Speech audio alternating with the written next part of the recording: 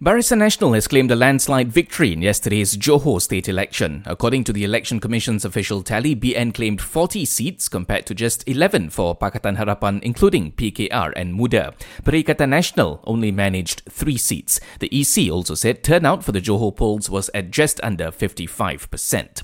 With that, Barisan Nasional has secured more than the required two-thirds majority and will form the next state government. Johor UMNO Chief Datuk Hasni Mohamad is also expected to be sworn in as the next Menteri Besar. Meanwhile, in the wake of their election showing, Perikatan Nasional Chairman Tan Sri Muhyiddin Yassin says he is prepared to step down if that is what the component parties want. Saya bersedia bila masa kalau ahli parti buat keputusan gitu pasal kedudukan saya itu ada persetujuan daripada rakan-rakan pimpinan dalam Perikatan Nasional. Kalau dia kata nak tukar, saya terima keputusan, tak ada apa-apa. Nevertheless, Tan Sri Muhyiddin says he is satisfied with Perikatan Nasional's overall showing in Johor as he feels they've made inroads among the people there.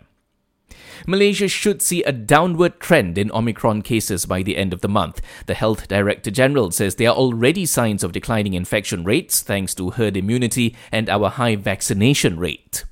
And the National Disaster Management Agency says all relevant departments have already been getting ready to face the possibility of disasters during the monsoon transition phase. It comes after Met Malaysia earlier forecast possible thunderstorms from next week until the middle of May, especially in the west coast and interior of the peninsula, western Sabah as well as west and central Sarawak.